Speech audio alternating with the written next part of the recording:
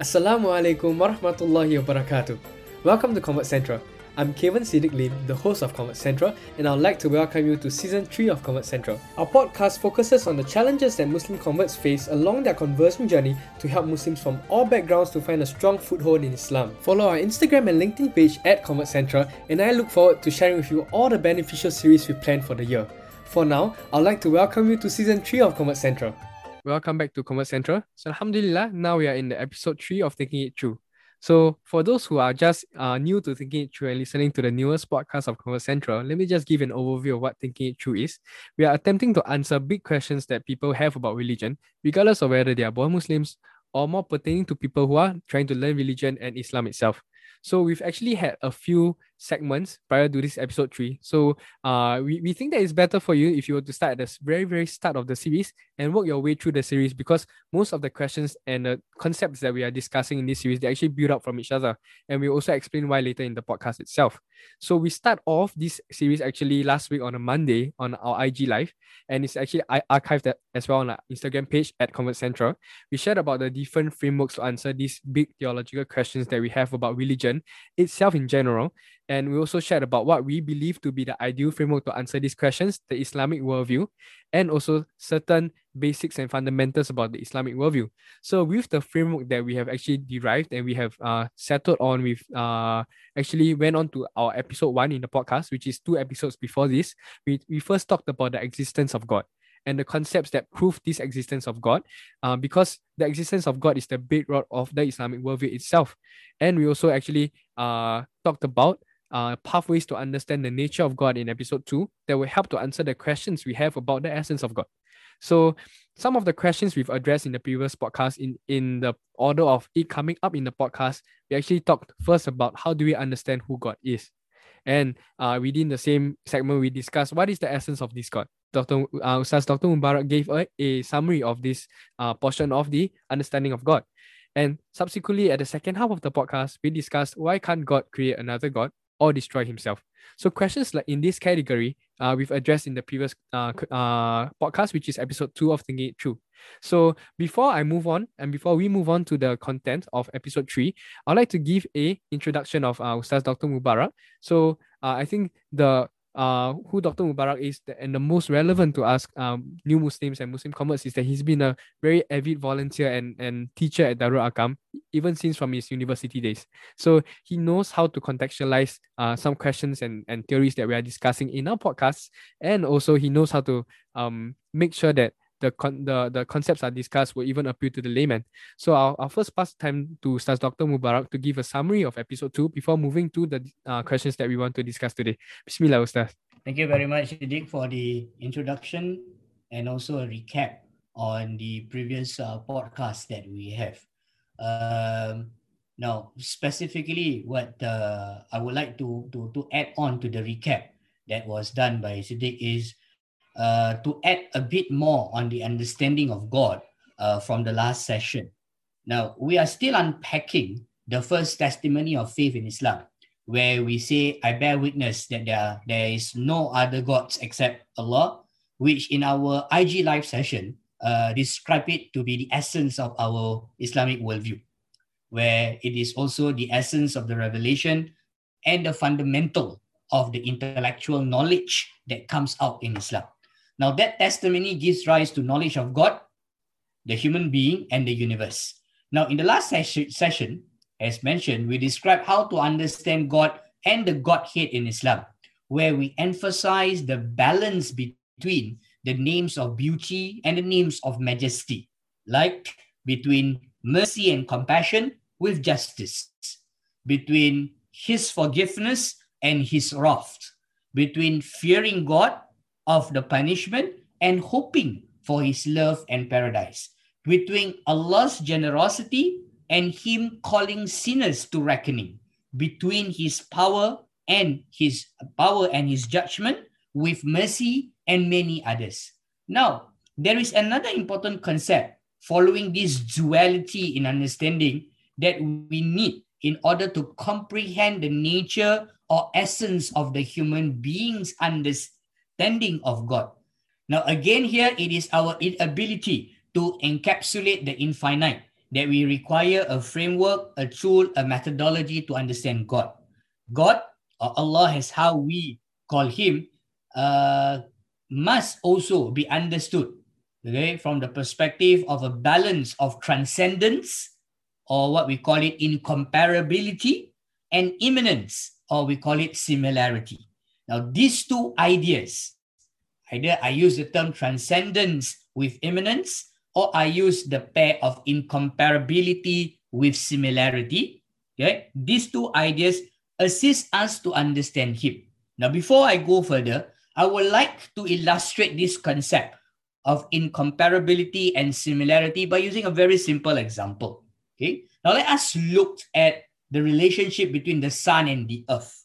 We could say that there is a very close relationship between these two objects. We could even say that if the sun is not there, the earth probably might not be able to exist. Now, the close relation between earth and sun is such that the presence of the sun can be felt in the hot afternoon due to the bright sunlight that reaches the earth plus the temperature that it gives. Now, this shows the immanence of the sun with the earth. At the same time, the sun is far away from us in terms of space and time. The sun is not the same as the earth. Not only that, when we see the sun from earth, the sun is also present if it's viewed from other planets within the solar system. Now, this provides how the idea of transcendence means. So, from this relationship between the sun and the earth, all right, we can see that the sun is both immanence, very close to us, we feel its effect, and at the same time, the sun is transcendence, which is far away from us. Now, this is also similar in terms of God in its relation to the human being, although God is beyond this simple illustration. Right? So when we looked at the divine names of beauty and majesty, as we have described in the previous episode and in this introduction, we see that they can be understood either in terms of incomparability or in terms of similarity. But to understand the name in both senses, we need to go forward one sense at a time because of our limitation. Now, because of the necessity of recognizing the overwhelming reality of God and observing a bit of courtesy, or in Islam we call it adab, towards the Creator, well, we first begin from the perspective of incomparability. Now, the technical term in Arabic, for those of you who know, is tanzih. Now, from this point of view, the qualities designated by the divine names, like the quality of generosity for the name, the generous strictly belongs to God, and human beings has no share in that. This perspective stresses the non-existence of all of creation, and the only necessary existence is God that gives existence to all creation. A category which we have mentioned in episode 1 when we were establishing, all right, the why is there God in terms of its ontological arguments. Now, in this way of looking of the reality of God correspond to the trust of servanthood bestowed to the human, as also we have described in the IG live session. Now, in the second view, the view of similarity of divine name exhibit their properties and traces in creation. The properties and traces of these divine names are indefinitely dispersed in the whole of creation, both in the human being and the universe. The macrocosm, which is the universe, and the microcosm, which is the human being. These are two technical terms again. This is where we begin the nature of the human being. As far as the names are concerned in their traces, the human beings are the full and integral embodiment of the divine name, which makes them to be the vicegerent or trustee of God, the second trust for the human being from the worldview of Islam. In one respect, incomparability or transcendent denotes utter lack of commonality between God and creation, and the inaccessibility of the essence of God to the creatures. In another aspect, right, transcendent also refers to a set of divine names that stresses the difference between God and creation, while similarity or immanence designated another set that suggests a certain similarity. When human beings establish this proper relation with God in terms of these two categories, they are God's full servant and worthy vicegerent and trustee. Thus, these two set of names and those which we have described as the names of beauty and the names of majesty, mercy and wrath, or gentleness and subjugation. So therefore, all right, understanding God from these two perspectives, comparability allows us to see that he is different from us, but similarity allows us to see that the generosity that we have, the mercy that we have, the love that we have for one another also comes from him. Thank you, Ustaz, for the summary. I'll share a little bit of my thoughts before we move on to today's content. I think for myself, it's very interesting to know that there's a saying that all of us say, like, for one who understands himself understands God, right? And this is something that I actually thought of when Ustaz was giving the summary. And we also have to understand the incomparability of God. When we talk about how big his creation is, we have to appreciate his majesty. We have to think about how much his mercy is when we move on to talk about hereafter as well. So when we look at one perspective and we leave out the other, I think that's a pretty incomplete way of understanding God. Both must also be understood. Another point is that sometimes we also look at how incomparable God is, and we feel like maybe we don't even want to try to understand God. But we also forget the other perspective that we also are created in the image of God. This is something that allows us to understand God better. So leaving out one perspective and just taking the other is truly incomplete. So we must understand that both must be understood for us to have a complete perspective. So Alhamdulillah, thank you, Ustaz, for your summary today. And today we're actually talking about a very, very interesting topic that many people have came to Convert Central in the past year to talk to ask. And I hope that we can answer and give an explanation today that will actually give food for thought to these people who came to Convert Central to us. We're going to talk about the nature of man, and we relate that to God's will and man's will. So one of the questions we'll be answering today in the later segment is that why should I do anything if everything is already predetermined? So basically human will. So we're going to talk about human will, and the nature of human will is something that is pretty inherently unexplainable for even ourselves to fully comprehend. We can't just sit here and think everything about human will. So we actually require the intervention of the divine creator, which is God, to help us understand human will and divine will. And this is actually the purpose of having a revealed worldview, where we base our worldview through the framework and the guidance given to us by the divine. So to answer these questions that people have about God's will and man's will about human nature, we actually need more context about the nature of man itself, similar to how we've discussed and understood the nature of God in the previous episode, and in the later episode where we talk about universe. So another caveat before I pass my time back to Ustaz is that we'll be quoting certain Islamic texts in today's podcast, for they're actually good examples for us to better visualize certain points. And these pointers itself are also logical if you're going to look into it. So without further ado, I'll pass my time back to Ustaz to talk about the nature of human beings. Bismillah. Now, from the worldview of Islam, which I have described in the IG Live, from one perspective, it is theocentric, which means that it emphasizes so much on the nature of God and the Godhead. Now, if I look at it from another perspective, it is very human-centric, has the concern of the human being, has the crown jewel of God's creation.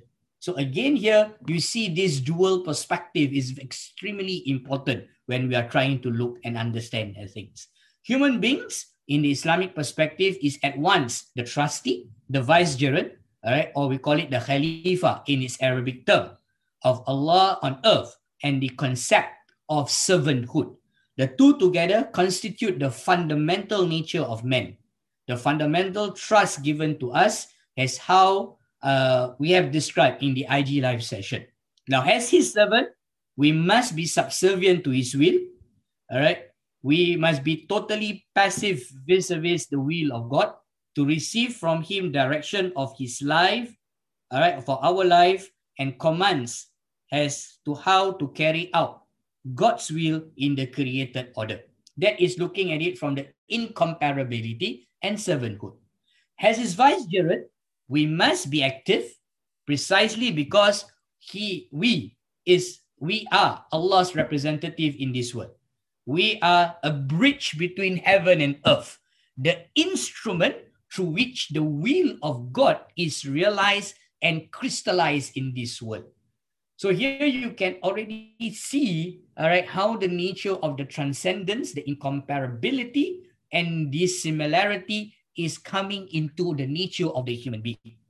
Now, Islam sees the human being as a being possessing of one's intelligence and will. But Islam addresses humankind most of all as an intelligent being. It does not see them as having a will which has become deformed because of the original sin, as in the case of the mainstream Augustinian interpretation of Christianity. Now, we are not intending to do any form of comparative religion here, right? Rather, Islam sees human being in their natural disposition, in which Allah gave us the intelligence to understand Him, all right, who is the Lord, who is the One, and to testify to His unity. Now, that's why here I'm quoting the Quran, where Allah addresses the humankind even before the creation of the world and asks us, am I not your Lord? And we answer, yeah, we testify. Now this yes of us is to be found the primordial covenant, all right? The initial promise that we made between us and God, through which we accept the Lordship of Allah, and which means that we will innately bear testimony to His oneness. Now, the affirmation of Tawheed, or oneness of God, one might say, is the very nature of the human being. And Islam is the religion that addresses itself to that depth, profound nature, which although covered by layers of forgetfulness and egoism, is nevertheless present in the heart of every human being.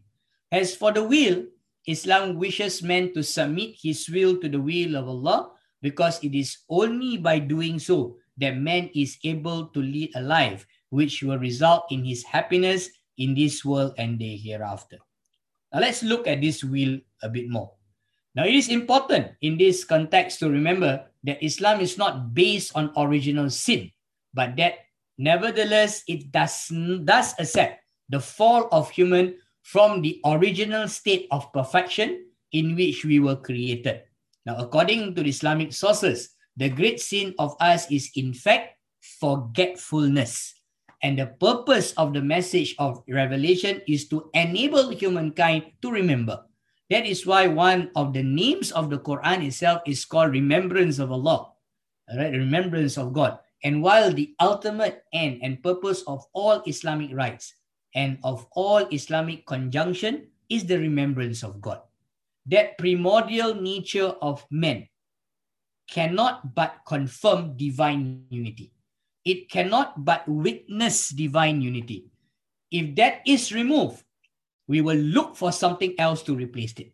But precisely because of our forgetfulness or our desires and egos creating a covering of our intellect, our will has become wrapped in the sense that it has become subservient to passion rather than to God. Therefore, God has revealed the rules and injunction of religion contained in the divine law, or we call it Sharia. The divine law has been revealed in order to curb our passion and to enable us to subordinate our will to the functioning of the intelligence freed from the entanglement of the passion. So that in the same way that the healthy intelligence confirms the unity of Allah, our will follows the consequence of this unity. This results in a life lived according to the will of the One through following His commands. I will discuss the idea of divine law in relation to the human being in one of the later episodes. Now, human is conceived in Islam not in his titanic or Promethean nature, which rebels against the will of heaven in a heroic manner. On the contrary, human is leveled down in a sense to being the servant of God. His grandeur coming not from himself, but from his position as God's trustee, and from being able to carry out the will of the supreme master of the universe. It comes from us living in weakness and in remembrance of Allah, and from us acting as a creation reflecting God's wisdom and power in this world. That is why human is addressed in Islamic context as the most noble of creatures. All creatures possesses a nobility in the sense that they are created by God and reflect an aspect of the divine wisdom. We, however, is the most noble among them in the sense that we reflect most directly the divine wisdom and most completely the divine names and qualities. Human is the only central being in this world that is why only he is the vicegerent of Allah in the full sense of the term. We have the power to dominate all creatures, but we also bear the responsibility to care for all of them. Our responsibility is greater than all other creatures because we are given the consciousness and the awareness to understand Allah's nature and to obey his commands, and also the freedom and the possibility to disobey the commands coming from God. Now, this brings up the very important question of freedom of choice and determinism as far as the nature of the human being and the moral consequences of our actions are concerned. On the one hand, the Quran emphasizes that Allah has power over all things. On the other hand, the sacred text addresses man as a free moral agent. If we were not responsible for our action, we would not, in fact, have to be judged on the day of judgment. We cannot be responsible for our action unless we have freedom of choice. All the major school of Islamic thoughts has debated the relationship between humans' freedom of choice and the determined nature of the human existence. Some has emphasized determinism, a technical term here that reflects that everything has been set, and some emphasizes the freedom of choice, or more time we call it free will. They have sought to provide solution to this great enigma, as their role is to assist the common folks like us to make sense of revelation, reason, and our experience with the world around us. Now, without getting into very complicated theological and philosophical issue, which the problem of freedom of choice, free will, and determinism involve, the freedom of choice in our action or even inactions is given to us as we are created in the image of God. Therefore, our freedom of choice is guaranteed. In Islam, there is no possibility of escaping from this freedom of choice. Okay? However, this is very important for us to understand. It is necessary to emphasize that Islamic worldview emphasizes over and over the reality of the human being's freedom of choice, with the emphasis on our responsibilities before God, towards ourselves, and even before the rest of his creation, human beings, the environment, and all other creatures. We were given existence.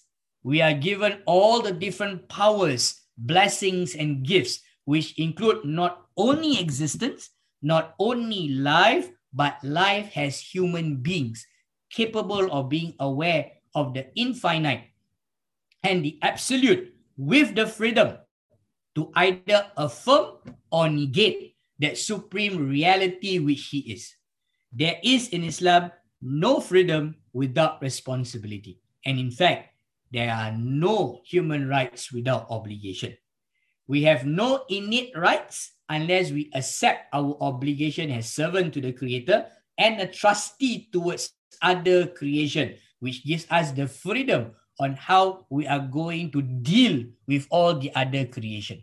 We are human by virtue of having given.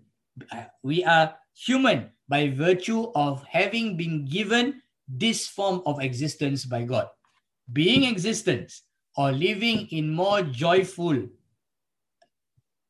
I repeat this, being in existence or living is more joyful and preferable than being in non-existence or death. Therefore, from Islamic worldview, existence is seen to be more noble than non-existence. We must therefore first fulfill the obligation of being human being. Only then we have the rights as human being to go and become trustee, right, to all the other creation. The idea of human being having innate rights independent of his acceptance of God, independent of his fulfillment of his function as God vicegerent on earth, is totally alien in the Islamic worldview. Certainly, there are human rights in Islam. They are delineated clearly in the divine law, but these rights are based upon responsibility. They are based upon accepting our obligation to God, who has created us, who sustained us, to whom we shall finally return. Now, in other words, putting the above discussion in an example, if God wants a human being to become a believer, he does not do so by creating belief in his heart, but rather he creates conditions that make it highly likely or maybe necessary for the person, when he or she exercises his or her freedom of choice, to choose freely the options and the paths presented in his or her process of searching for truth, will eventually lead him or her towards becoming a believer. Do we really know what has been willed for us? The answer is definitely no. But what we know, we have the freedom to choose. We have the freedom of choice to choose the path of goodness.